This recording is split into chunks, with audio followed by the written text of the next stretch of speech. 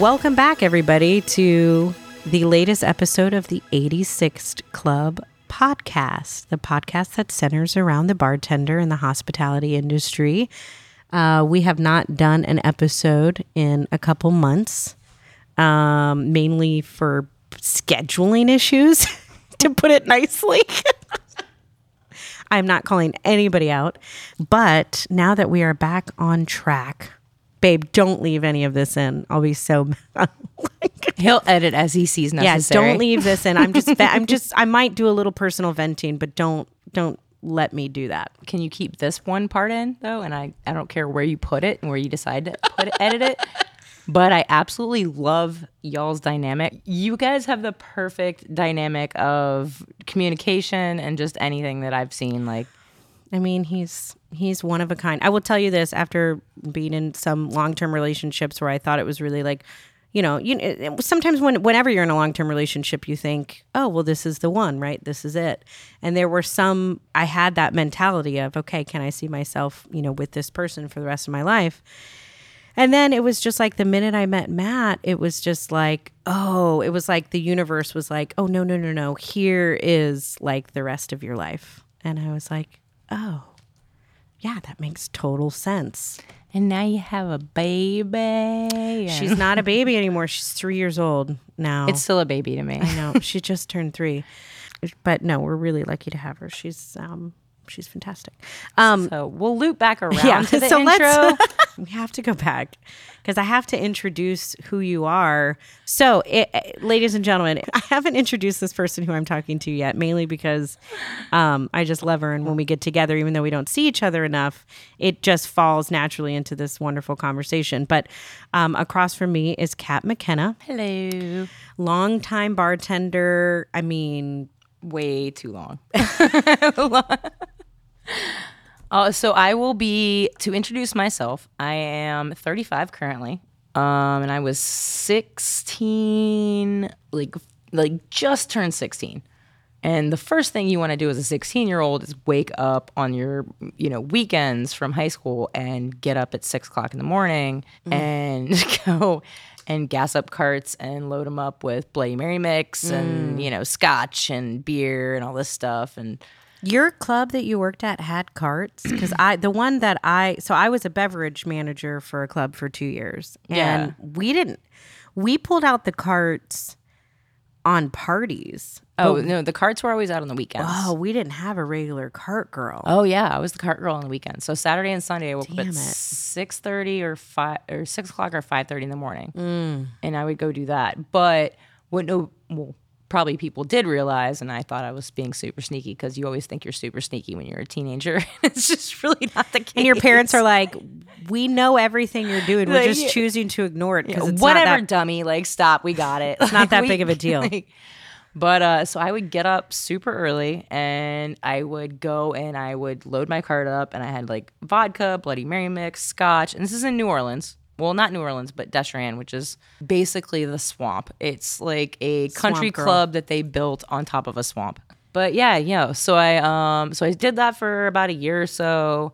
And then next thing I knew, like the GM quit, and then it just kind of became one thing. Like they hired another GM that was just he did some very illegal things and filling bottles with other bottles and just he would pour Aristocrat into Grey Goose bottles. Oh my God. And just keep the money. It was so terrible. It was so bad. And there was so many times that I'd go up to the office or something like that, and then he would just be passed out. And I was like, all right, so what's the plans for this 300-person wedding banquet that we have? And he's just like, nothing. Like, nothing's done. Nothing's anything. So just on the fly. Luckily, I had like a really good relationship with like the chefs that were there, so they were already prepared. But as far as, I could always like pull booze from places and things like that. And even though at the time I was 18, 19. Barely. I mean, you can't even legally drink. Although, I mean, you are secretly. Oh, yeah, I was. I always made sure that there was a keg in, because everything was open bar because it was, country club. Sure. But I always made sure there was a keg in the cooler for the staff. So so the budding bar manager Kat is even at 17 is still looking out for the crew, which is absolutely. kind of nice. Absolutely. Okay. I like that. So like, oh yeah, you go serve like your tray of things and then come back into a keg stand and then walk in. I mean, and the walk-in, we could get into that, right? Like the walk-in is like the secret. It's your safe space. It's your safe space. It's your panic room. Yeah. Right? Like it's the room that you go in when you want to yell. Like if a chef and a GM are having it out, it's like, I will meet you in the walk-in. And like you can't go in. I mean, you whatever's in the walk-in is going to just have to be out of stock because you can't go in. Like I've kept a different relationship with that. If there needed to be venting or anything like that, that went outside. Oh, so you just preferred people to really just hear it. No, not like outside, like out front, but like outside, like, go in the alleyway, go by the dumpster. So we have like our little safe spaces that we have. Like I'm not going to go smoke a cigarette in the walk-in. I mean, I would hope not. I'm sure it's been done. I mean, I may have done it over my career of many years of working, but yeah, I have not in a very long time. So let's go back to you're 17, you're at this club, and then what happens in your industry career timeline? So I was there for about 3 years or so, and then I was finishing high school. I was doing college classes. I had that job. I've never been like a person to not have multiple jobs and be doing like a million things at one time. Mm-hmm. For some reason, it just kind of drives me insane. Drives you insane to not be doing a million things at one time? Yeah. I have to live in chaos.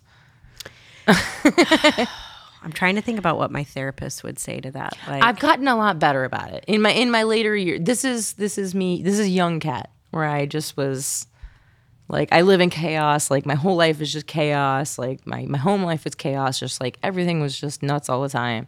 So a lot of things I just kind of like had to do. Like I was just like, I have to take care of myself. I have to make money. I have to do this. I have to do that. I have to go to college. I have to do this and like do what my dad says and finish school and have these grades but then also like make money and do this stuff because I have to. I just gotta all these things. Was bartending like an outlet for you in some way, like from the chaos? In a big way, yeah, absolutely, because it allowed me to. I think like vent in a way. And even though I've always tried to be like that bartender that doesn't like, hey, oh, you had a bad day?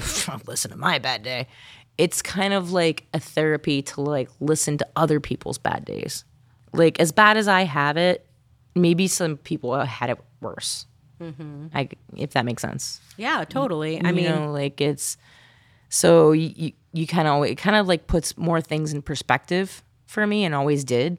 But I could also do that, and I could also get like my manic kind of craziness out at the same time by it being the Kat show. No, yeah, like, going back to the theatrical element of what bartending is like, I loved bartending. Well, when I found it, and then I like finally got behind the stick, because I didn't get behind the stick until much later, like into my 20s after I had already had like a sales job and everything. I actually didn't learn what that term meant until like a year ago. The stick? Yeah, to get behind the stick.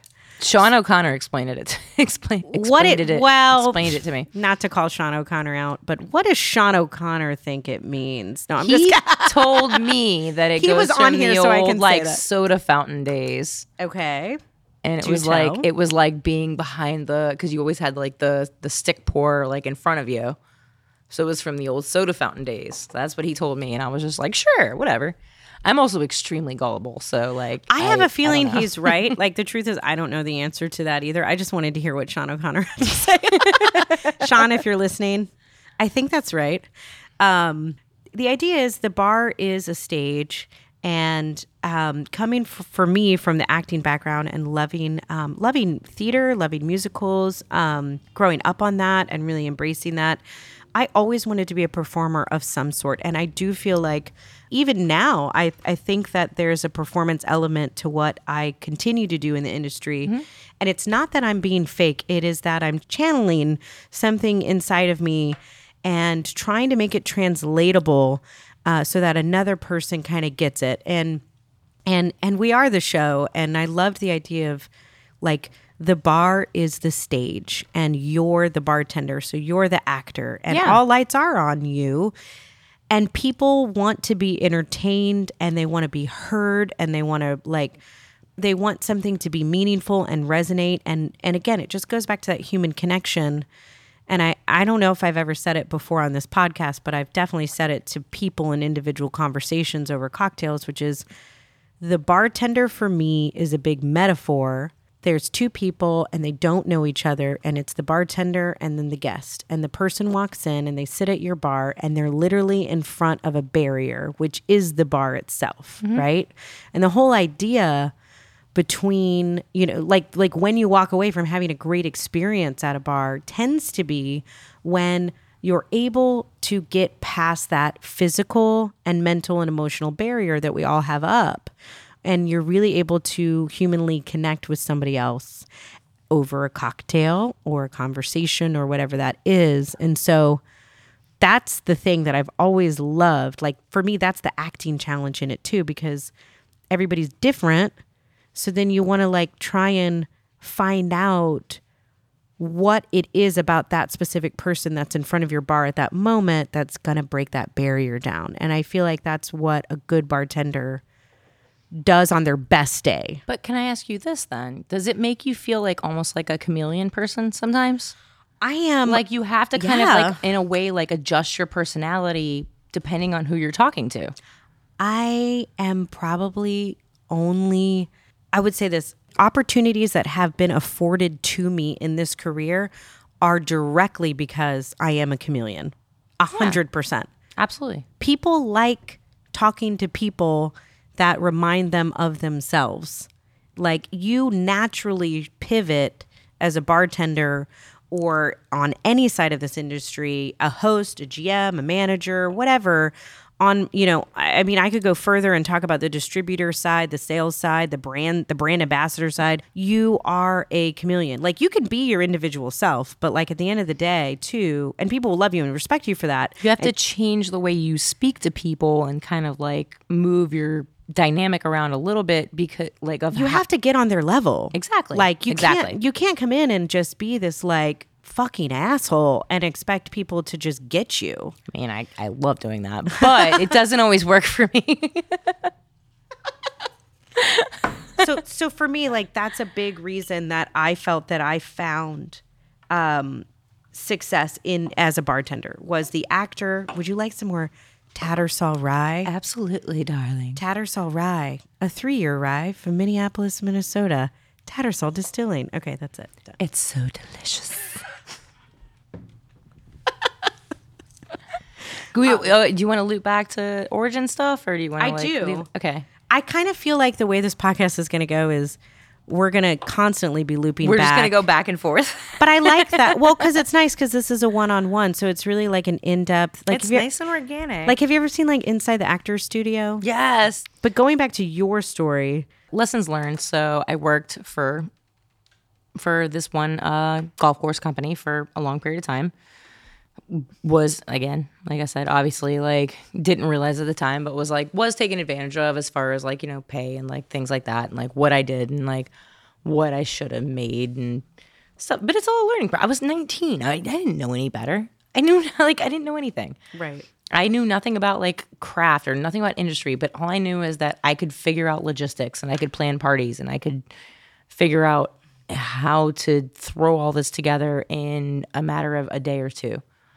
But then there was Hurricane Katrina. So that put a big, huge speed bump in my life. I went to Texas for 4 months. Why? Because there were no jobs in New Orleans. Okay. So I left. I went to, if you want my Katrina story.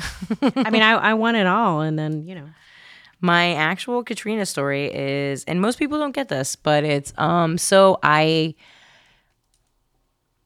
everybody thought Hurricane Katrina was going to be Category 3. Mm-hmm. So, and we've all lived in Florida for long enough to be Category 3, that's nothing. Yeah. Screw it. We're fine. I'm still going to work today. Yeah. We just had a bunch of booze. I was at this guy's house, like with like his family and stuff. Like we were just gonna like booze it up, like we were on the river. And then just overnight, it just became this monstrous thing. And my best friend, who I still talk to this day, Samantha, she called me up and she goes, "Hey, leave now. Like now. And I was like, "Why?" And she goes, "Do you not look at the news? Like, leave." So I threw everything that I could think of in like a bag and just jumped in a car and got to her house, which was mid-Louisiana, which was only 4 hours away. Technically, nobody can see my quotation marks right now, but like technically only 4 hours away. It took 14 hours. Oh my God. With contraflow, what's contraflow? There is no going in. There's only leaving. That means both sides of the highway are leaving.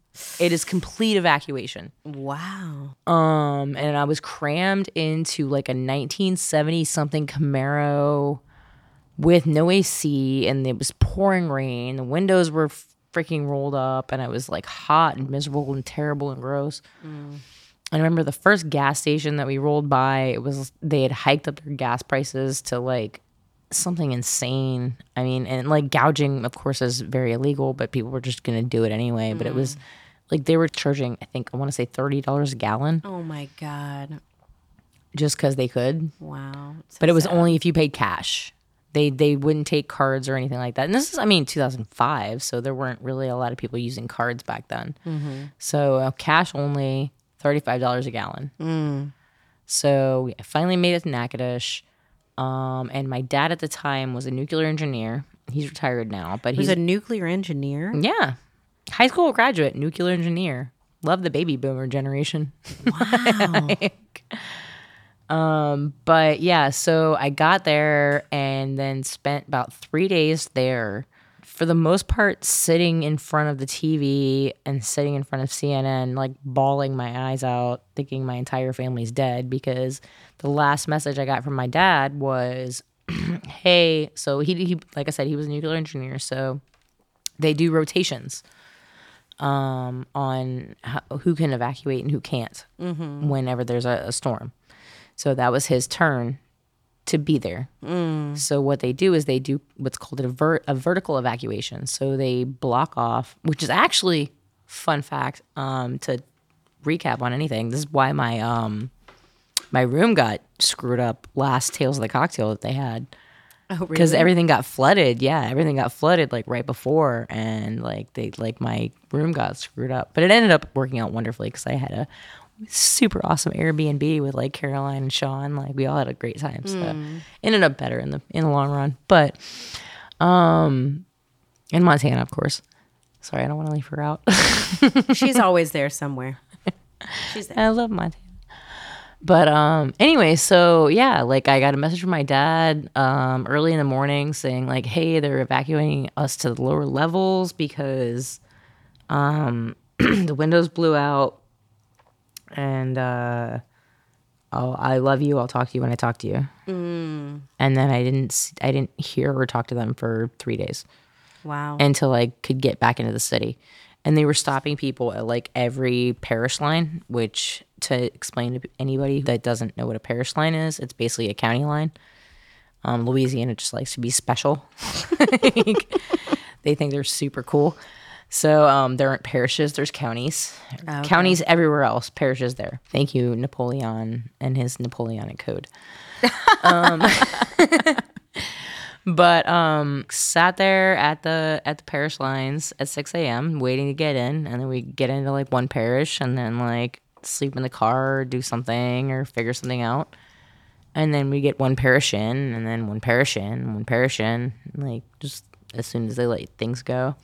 And then I finally got back into like where my dad was, and it went like super crazy. Like in order to get back into even just to go see my family, I had to stop at a Red Cross and get like 11 shots. Really? Yeah, because it was like malaria, it was West Nile, it was encephalitis, there was so many things that they were worried about because there was so much stagnant water. So they treated you almost like as if, I understand, because when I went to Southeast Asia, I had to get a lot of shots in order to go over there. Yeah. And it was a requirement. I mean, you have to show a vaccination record. Like, you can't not do it. Yeah. So, yeah. So it was like literally Red Cross is like at the carriage line, just like being like, all right, here you go. Here's all your shots. Like, you have your ID. Like, go ahead. All right, there you go. Finally got back in, and I'm thinking my entire family's dead because all I've been doing is watching CNN for 3 days. Mm-hmm. No, they're just fine. My brother's like cooking, like he's on the front porch, like with a grill, like we don't have any power, so I'm just cooking everything in the freezer, whatever. Like, it's fine. We ate MREs for probably about a month. What did you have? MREs? MREs? MREs. MREs. Meals ready to eat. It's like what they give the military guys. It's just, it's like worse than a TV dinner. I don't know how to explain it. That's good. That's a good one. It's the worst thing ever. Like, I hate them. But, so anyway, came back. Like, nothing was open. Nothing was open for a long period of time. Boogied off to Texas for like 4 months because a bunch of my friends were going there. Went to Houston. And then went there just to work to make money. Were you bartending at the time? Did you get a bartending job? They wouldn't let me bartend yet. I wasn't 21 yet, so they would not let me bartend. All this happened before you were 21. Yeah, they would. That's Yeah, right. that was. Yeah, Katrina was 2005. I was born in '85. I was in. Me too. I forgot. Yeah, we weren't 21 I had yet. just a bit left. Just like a bit. Just like a teeny. So they would not let me bartend, and their rules in Texas, if no one's ever worked in Texas, the TABC. Mm-hmm. It's extremely strict. The TABC? TABC is what they call it. Oh, you're very good with the acronyms.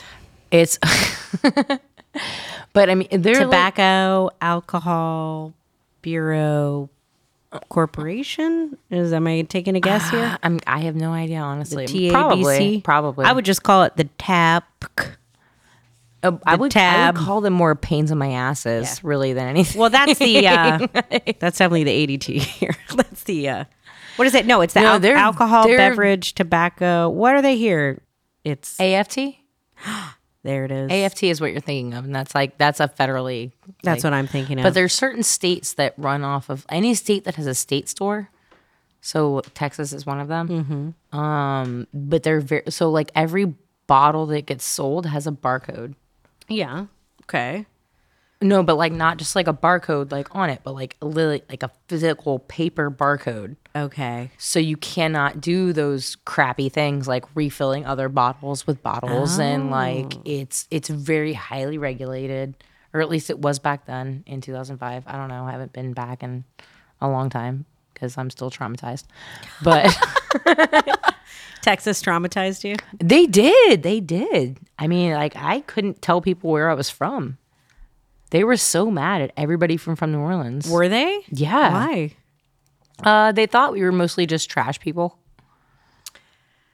Because there was a lot of people that came through and they just got like a bunch of money from the government, and they were like, oh, I have like $40,000. I'm just going to come out here and you're talking about Katrina transplants that had gotten money from their homes being destroyed and their lives being uprooted? And then other people thought that was somehow taking advantage of the government and mooching? Well, I was the same person.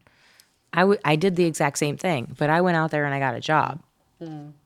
There was a lot of people that went out there and didn't get jobs. But either way, I came back and then kind of came back because I had kind of started working at Pat O'Brien's right before I left. Pat O'Brien's is what? Pat O'Brien's is a very famous bar in the French Quarter of New Orleans where the hurricane was invented. There it is. Nice. Very cool. It's not true. The hurricane was not invented there. Where was the hurricane invented? The hurricane was batched and sold en masse at that bar. Okay. So then who invented the hurricane? Do we know? I actually don't know off the top of my head, because the original recipe that I know is not the original recipe that they have. Well, I can tell you every time I go to New Orleans, I mean, the hurricane is like the drink. I mean, and there's a lot of famous drinks that were invented in New Orleans. There's obviously the French 75, the Sazerac, the Vieux Carré, which is where I actually learned how to make all those things in New Orleans. Yeah. I will tell you, I love the Hotel Monteleone, and the Carousel Bar is beautiful and fun, and like it's a really good time. But like, I don't necessarily think. I hung it at the dive bars. Well, that's what I'm saying. I was like, always at Aaron Rose and Absinthe House, dog, and like not so much Absinthe House, but like Aaron Rose, Three-Legged Dog, and Johnny White's. Okay. Like I love Johnny White's so much. When I found out they closed, like I was so upset. I literally was in tears about it. Because this is part of your upbringing, right? Like this is because it was when the most time that I spent working at Pat O's and like working in the French Quarter and stuff like that. Like Johnny White's was like my hangout. What bar would you liken it to in Tampa? What bar would I liken it to? Like if Johnny O's is your hangout in New Orleans and the dive bar of choice, then what's Johnny White's? But Johnny White's. I'm sorry. No, it's okay. Johnny O. No. Everybody. Well, you have to understand. So this bar did not close for 80 years. Wow. It did not close for all of Katrina. There were people still sitting in that bar as it was flooding up. There was like 2 inches. It didn't like the French Quarter didn't really flood too bad.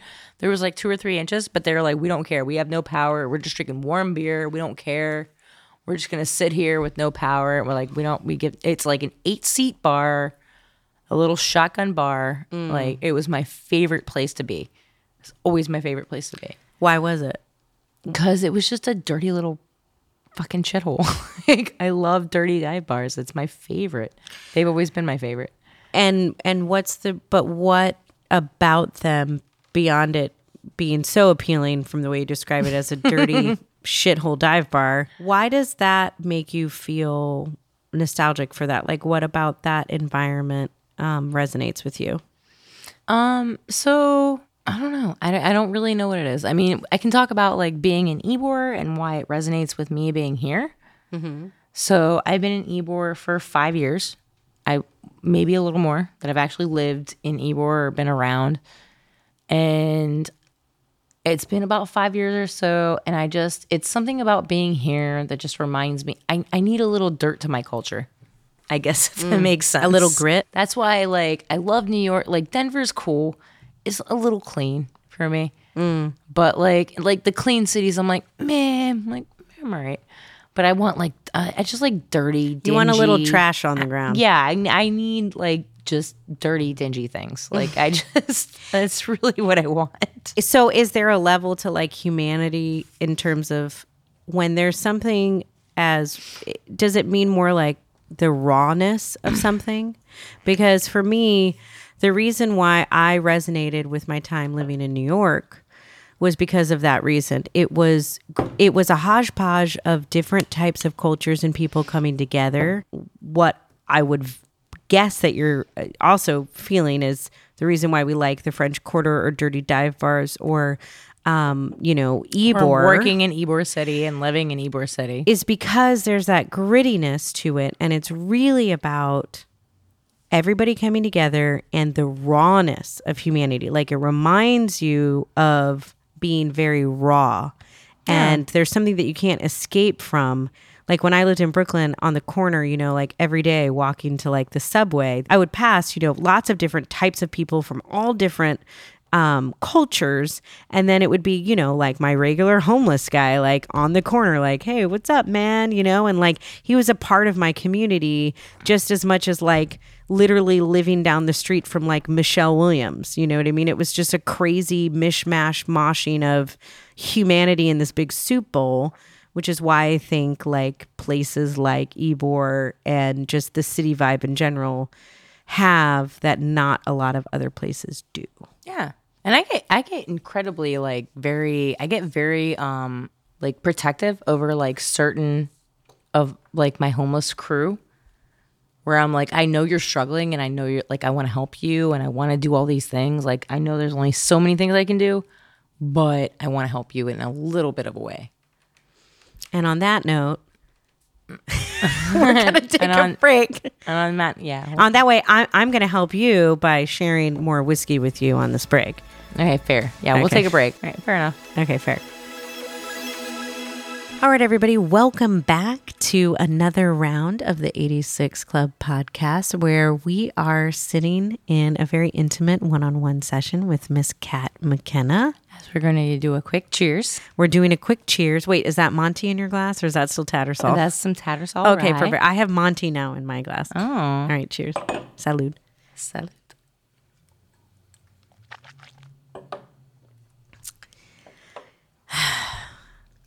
Why is Montenegro So such delicious? Yeah, like why is it a thing in your opinion? Like, you know how Monty is now like the bartender handshake. It's like, or like I get like a lot of bar people tell me like Monty is just something they pour people when they walk into a bar, if you know somebody, or at the end of a night, like, or whatever. Like, what do you think it is about Montenegro specifically, or not, or just Amari in general, that becomes the bartender thing?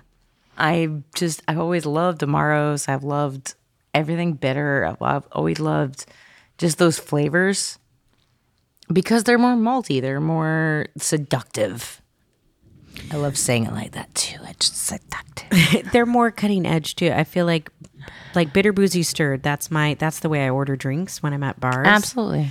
And is it a bartender thing? Is it just that we taste so much all the time, so then we tend to like things that are a little bit more on the extremity of the palate? Like, I honestly just think it's a person-to-person thing because I know plenty of bartenders that still to this day will go daiquiris over anything. Mm-hmm. I had a daiquiri today. It was great. Well, I love I love daiquiris. I love snackeries. I love gimlets. I just really do.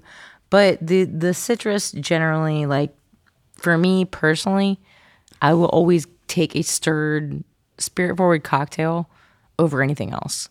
I do think it's actually, I don't know how to explain it. It's just hard in general to get a really balanced cocktail on some level anyway, like when you order it. Well, it always depends on who the bartender is as well. You mean they're going to make it to their preference? Well, I mean, I guess like if I know the bartender, then I'll be more lenient. And that sounds really, really, really crappy. But like if I know the bartender and they know me, then I'll be more lenient and I'll be like more like, oh yeah, no, like like I like my bitter cocktails. Sir, just make me something. Right. It's fine. But if it's somebody that I don't know, then I'm like, no, like I want this, and this specifically. And are you the person, will you tell them the recipe you want? Like, will you give them the build? Yeah, I will. I do that too, and I know that's like I know. That's I feel like upon. a jerk about it. I don't feel every like a jerk. time. Every time. You know what? I don't feel like a jerk about it. Like one of my things, like, but I always tip really well, so I don't feel like that much of a jerk about it. I'll tell you this: when I don't tell people exactly what it's like when you're okay. Prime example: it's like when you're at a steakhouse and you order a steak, and they ask you what temperature do you want it cooked. Should I just say, you know what, surprise me? Or no. If I know I love medium rare, should I just say medium rare? Like, I feel like that's the way drink ordering is too. It's like, okay, yeah. Like one of my favorite cocktails lately to drink is a split-based daiquiri, 1-to-1 Montenegro and dry white rum. So like obviously in my world, I'm drinking Diplomatico, but like at the end of the day, as long as it's a really nice rum that you like and it tends to like, it can hold up to like Monty, I'm fine with that. I don't specify it. It's just like, I want a split pace daiquiri up 1-to-1. But at the same time, I might even, depending on where I am, be like, hey, typically the way I make it is like, quarter dem, half simple, 1 ounce lime, like I'm an asshole and I feel bad. Like, can you just do this for me, please? But I'm an asshole. But at the same time, at the end of the day, I get the drink that I want and I enjoy it versus going, you know what, just make it the way that you want to make it. And then I drink it and I'm like, And meanwhile, I'm like, I would not have made it this way. I don't so like I do it. that. I do that with Boulevardiers personally. I do that. So I tell them to, if I don't know the bartender, I'm like, if I know the bartender, they generally know how I like to drink it. But if I get Boulevardiers at a bar that I've never been at, I ask them to, will you please split the sweet vermouth with your favorite Amaro? And I will give them the choice of their favorite Amaro. So do you specify the vermouth? No, I don't. Okay. So you're like, you can use whatever vermouth you want and whatever Amaro you want, but you have to split it. Yes. I like that. I haven't tried it that way. But if it's somewhere I've never been, I'll like just be like, all right, like let me like just. Sometimes I'm like particular about it, but like for the most part, I'm like, just pick your favorite vermouth. Do you have a specific whiskey that you called for your Boulevardier that you really like? Specific whiskey. I mean, for a Boulevardier, for an actual stirred cocktail, I'm gonna want something a little more like aged. A little more like Russell's 10-year or... Hey, Doug Twining. Hey, Doug. Yeah, what's up, Doug? Hey, Kat wants some Russell's 10-year in her Boulevardier. I always do. But no, I actually really do like Russell's 10-year. I really, really do. I was drinking it a few weeks ago at Urban Stillhouse with Doug, actually. Oh, were you? Yeah. I would do that. I would do the Tattersall Rye. I would actually do that in a Boulevardier, honestly. Like, it's delicious. I haven't tried it in a Boulevardier. It might work. I like it. When you have an extra bottle, let me know, and I'll take it home. Well, I'm going to need to pull another sample bottle after this session. So let's go back to... So we have talking points. No, but it's good. But I like this. So let's continue on our cat journey. So you are now... in Texas and you're 20 and then so maybe in the Cliff Notes version a little bit, like how did you get to Tampa? What year was that? And then what's your journey since then? I spent a couple months in Texas.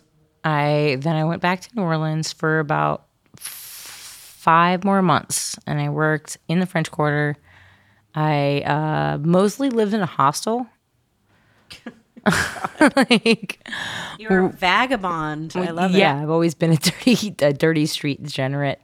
Perfect. So yeah, I lived in a hostel for a bit. I would go to my dad's house for maybe like 2 days at a time just to go wash clothes and do whatever. If I decided like I even wanted to wash clothes. I was making so much money at the time. Like I could just be like, screw washing clothes. I'll just buy new ones. It's crazy. You were making so much money for like literally working at Pat O'Brien's. Like it was insane. I would make anywhere between $800 and $1,200 a night. It was. Oh my God. Yeah. And how many days did you work? Probably only 4 days a week. So you're raking in the dough.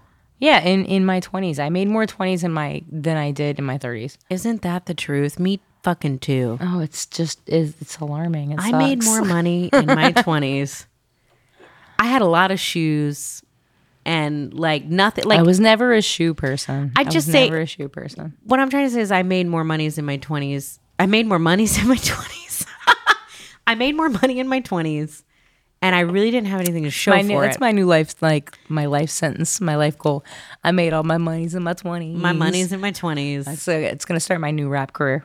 But I had nothing to show for it. Now I feel like I'm way more balanced in terms of I know exactly what I need and then what I want and then like also what I want to save. And it's a totally different mindset. Absolutely. Sure. No, trust me. I don't even actually have a kid. Like I just learned to like start saving money and not being that check to check like bartender and like being like, hey, guess what? I have like this much money and guess what? It can all go away in a day. Right. Well, and COVID I think taught everybody that, right? Even before that. Honestly, like it just, because I played roller derby for 7 years. So at any point I could snap my ankle or break my arm or something. And like, I would just be like, all right, well now I can't work. I actually did have a period of time where I broke my wrist and I worked for like 4 days or I just like decided to not go to the doctor. And I just held my arm in the air and they were like, what's the matter with your arm? And I was like, I don't know. It may or may not be broken. What do you want to drink? Like, do you want your This is when I worked at a dive bar. So yeah, to continue my progression of things, I worked at a dive bar after that. And still in New Orleans? No. So I left New Orleans and went to Pensacola. And I was in Pensacola for about 5 years. And why were you in Pensacola? Because it wasn't New Orleans. So what made you go to Pensacola? Just somebody told you, hey, you should go there? I had a friend of mine that was there that just basically was like, look, you can stay in my apartment for a month and then not pay rent. And then once you get a job, then just pay rent. Like, it's whatever. And I was kind of like at this like wit's end with New Orleans, like just dealing with it. And just, again, living like between hostels and my dad's house and just like everything that was just insanity for myself. But so I cut that off, and I was like, yeah, no, I'm just gonna take off, and I'm just gonna go. I made the decision in a matter of like 20 seconds. I was like, you know what, dude, let's do it. Let's go. I'm done. So in the next like week, like I packed up everything I had, which was pretty much nothing. And I went to Pensacola, and I got there, and the first thing I did was cry a lot. Because I was like, what the fuck did I just do? But then I figured it out. I found my place. I was there for about 5.5 years. I found, about 6 years or so, maybe 5.5, almost 6 years. I found a dive bar that I worked at that I loved, absolutely loved. I found a complete family in this dive bar. And I still talk to a lot of these people from this place and all that. And I still keep in touch with them, and it created a whole like bar family and all that.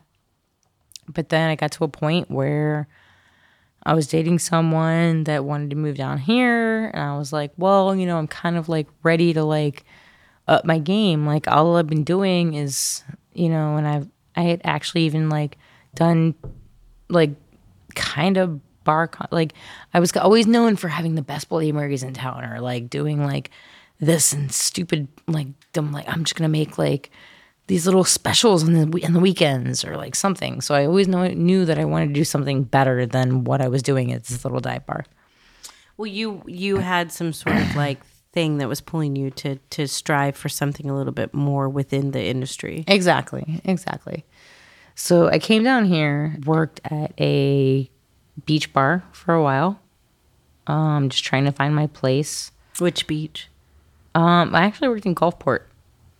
Oh, the beach that is not mentioned a lot. Yeah, the place no one knows about. Oh, Gulfport. Oh yeah, I like never go there. Yeah, but I lived in downtown St. Petersburg. I worked in Gulfport. I was there for a good little while, and then I moved to Tampa. And then as soon as I was in Tampa, something about being in Tampa, I was initially just drawn to Ybor. Like it was just like it was something about my personality, and I don't know if it's, again, as we were discussing earlier, like we need like some grime to our city or something like that. Like I just need some grime to my city. I need something. Like so I just was initially was just drawn to Ybor.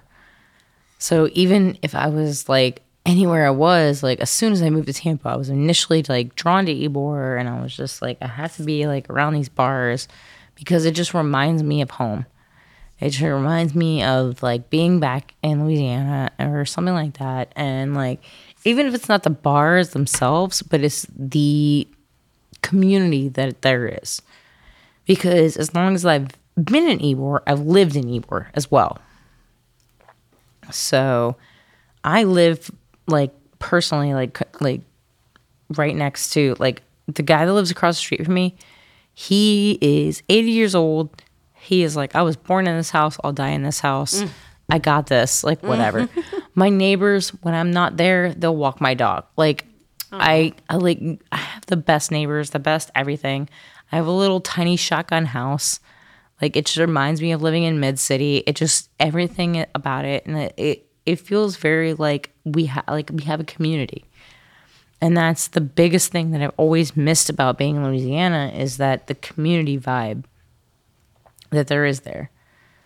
And if you haven't been there, like there's something about that place that just has like a vibe of community.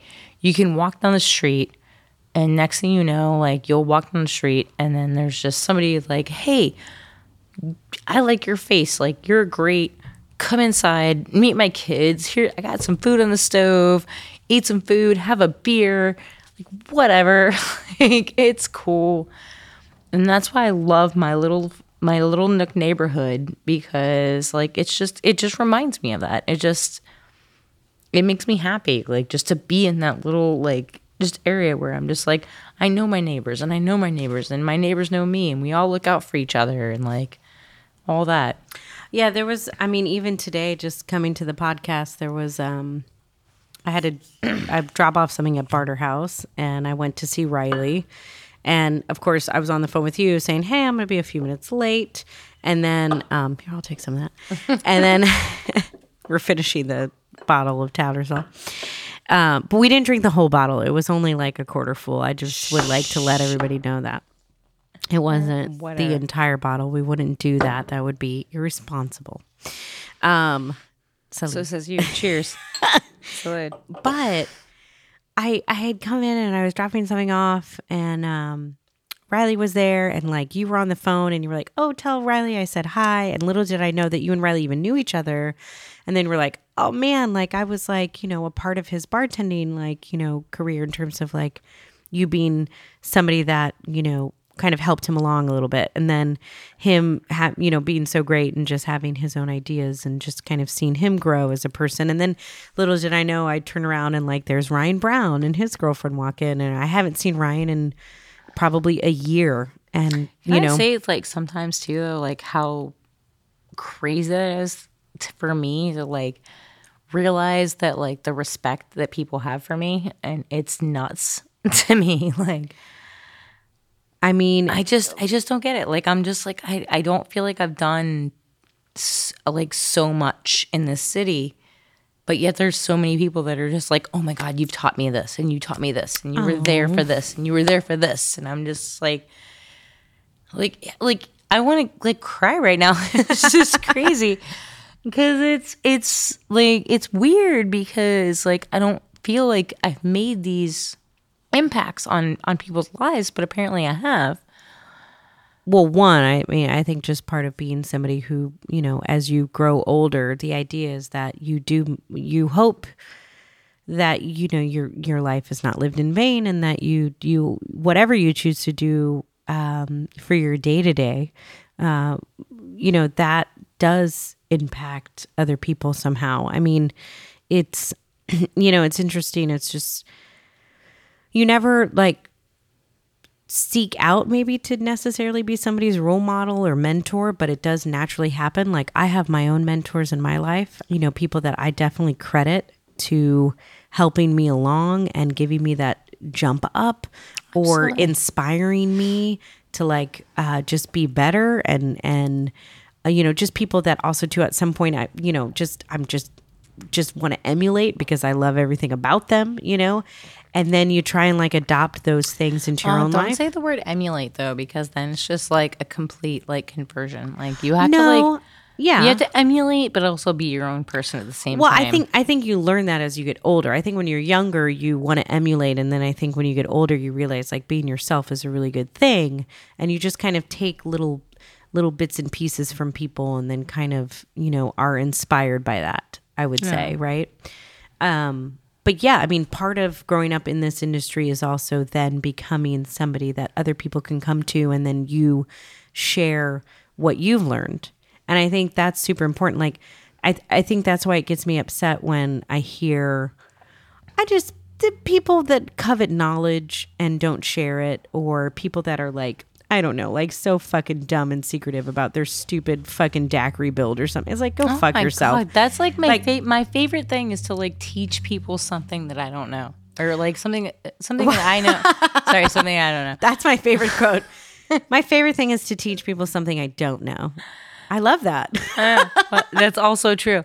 But I learn myself. I'm learning and growing at the same time. Yeah, exactly. Well, we all are. But no, but to teach somebody something that I know, and that I can like be like, hey, I know this thing. Like, let me teach you this thing that I know. Right. Can I show you how to do this thing? Yeah, and that person, it just makes me really, really, really happy. And they don't have to take it, but the idea of just you being that person that shares what somebody shared with you. Oh, trust me, I've had plenty of people that didn't take it. And we'll be listing all of those people when this podcast ends. But no, we will not. well, no, I'm not going to record it. But I think but I think it's one of those things too. Like it's fun to see people that like the next generation coming up and No, I love it. And seeing them it. inspired and being like, wow, I didn't even know that you even cared about anything I did. It is like it's such a like a brightening feeling when they're like they're like, oh my God, you taught me all this, and I'm just like, oh my God, I just thought I was just being a jerk the whole time. I don't think anybody could ever credit you with being a jerk ever. I've never seen that. I don't know. I've never worked with you, but I've never seen it. But I mean, I do think that there's definitely a lot to what you're saying, which is just about mentorship and growing. And so can you walk me through what a day in the life of an Ybor bartender is like in a nutshell? Oh God. Okay. So it's been very different. And I've worked in Ybor before in the BC Before COVID. Yes, as I'm gonna call it, in the BC. I've worked Ybor in the BC, and I've worked Ybor in the post BC. And honestly, it's just there's so many people like now, and I don't want to be like discredited to like guests and stuff like that. Like I understand like everybody wants to go out and they just want to like do stuff and like they just want like normalcy. Mm-hmm. That's really what they want. They want normalcy. But that doesn't mean you can be a jerk. Like, I'm sorry. So we talked about this earlier where you had said, I mean, one of the first things I wrote down when we were talking before the podcast was nobody says thank you anymore. They don't. So what is that? When you're bartending in Ybor and it's a Friday night. They're not saying nobody does. People do. Some people do. But the amount, it's become like almost wild. Like the idea of the hospitality industry was one of the ones that was, I feel like, the most hurt by all of everything that happened. We were the most damaged. We got shut down. We got refused. We got everything. Like everybody was out of jobs. We weren't allowed to work. We weren't allowed to do anything. And like a lot of people weren't allowed to do anything, but they could still work from their homes. Mm-hmm. We couldn't. We weren't allowed to. Right. You had to think of other means. I mean, I remember at the peak of COVID, I remember you were doing some virtual bartending things, and you and I had actually done a little virtual Instagram we did thing, some virtual bartendings. We did like a little, like some online stuff. You hooked me up. Oh my God, I love you so much. You hooked me up amazingly with the Sony people that like, no, they kept hitting me. Oh, that was great. Oh my God. Good. Yeah, they loved me. Good. Awesome. I love that. But it was really hard because like you have like months and months where you don't know. And it was almost, and I guess like, I think for some people, like it was more traumatic than it was for me. Because I've already had like been through that point in my life where I've been like, all right, I don't have a job. I don't have this. I don't have that. I don't have this. You're a tough cookie. Like I have no, only sometimes. Well, you've already been through things that are just super hard to get through. So this was just another kind of hiccup. It's just another something it's another hill I have to jump over. Mm-hmm. Yeah. But going back doesn't mean that like I don't have a soft heart. I swear to God I do. I try to like pretend that I'm like a big badass, but I'm really not. I'm such a big baby. I really am. But going back to you, so having this soft heart and kind of being a baby on the inside and trying to wrestle with all the hardships that you've dealt with and then going through COVID and then coming back and now being in Ybor, which is, I mean, it is considered a fairly like gritty part of Tampa bartending. So Ybor is the big historic area of Tampa. It's Cigar City. There's a lot of history here. There's a hodgepodge of, just different types of people. There's just, older restaurants like, the Columbia Group that's been here forever and expanding and now doing something new, and like all of these older restaurants and mom and pop places like that Creperia is like one of my like all-time favorite little breakfast I love the nooks. Creperia. Oh my God, I aren't they love the best? Creperia so much. But like there's all these little nooks and crannies of Ybor, and at the same time, like down the street, you still hear of like once in a while there's still like an isolated shooting and like it's a gang related violence. And like I remember when I was 18, one of my first stops was in Ybor, and I was in college, and one of my friends was like, well, just be careful because like people do get stabbed and like do get shot sometimes in Ybor, and you just have to watch out for yourself. So there is like that danger element to it too. So like from a bartender perspective, I mean, why work in Ybor? Why is Ybor still like a great place to be a bartender at? I think because it's just like I worked in the French Quarter for so long. Like I need that. Like I should need that like sense of like danger. I don't know if that's a weird way to like explain it, but like I don't know. I not even like a sense of danger. Like I live and I work in Ybor. Like I can walk home and I'll be home in 5 minutes. Do you feel safe walking home? Sometimes. Sometimes I've like grabbed like a cement brick and like just walked down the street and like, just done that thing. But it is what it is. But you would prefer that over, what would be the alternative for you? Oh God, living in the suburbs? That sounds like the worst. And why? Because it sounds so boring. I'm sorry. No. Like I said, I just need like that. You need a little grit. Yeah, I need that. Like I said, I need that grit to my city. The spice of life, the adventure that's always there. Yeah. Before we go any further, so I need to know, what drink do you think you are? And then I'll tell you what drink I think you are, and we'll do the same for me. I'm a black boulevardier.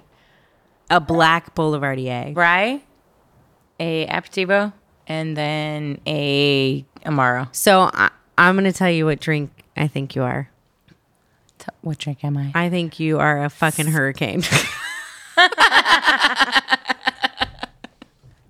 What are the exact ingredients to a hurricane that make a hurricane really good? I mean, you have rum, you have hibiscus, you have strawberry, you have grenadine, you have stregonera, you have... I'm sorry, what? Stregonera? Like Strega?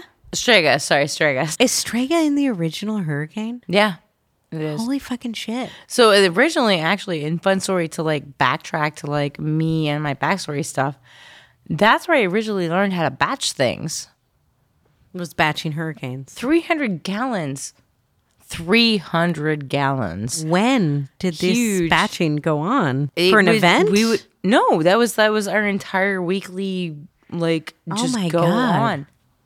Yeah, you're definitely Kat the Hurricane. I'm I love it. That's your drink. Okay, so then, what drink am I? What?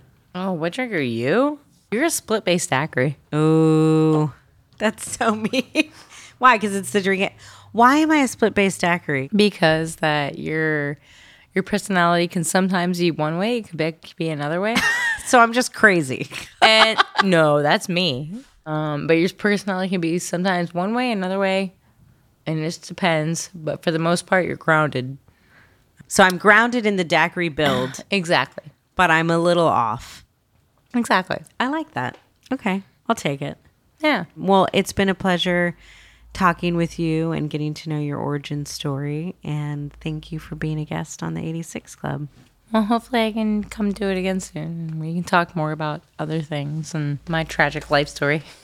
I love it. I would dig further if I could. Oh my God. Oh no. We'll do an episode 2.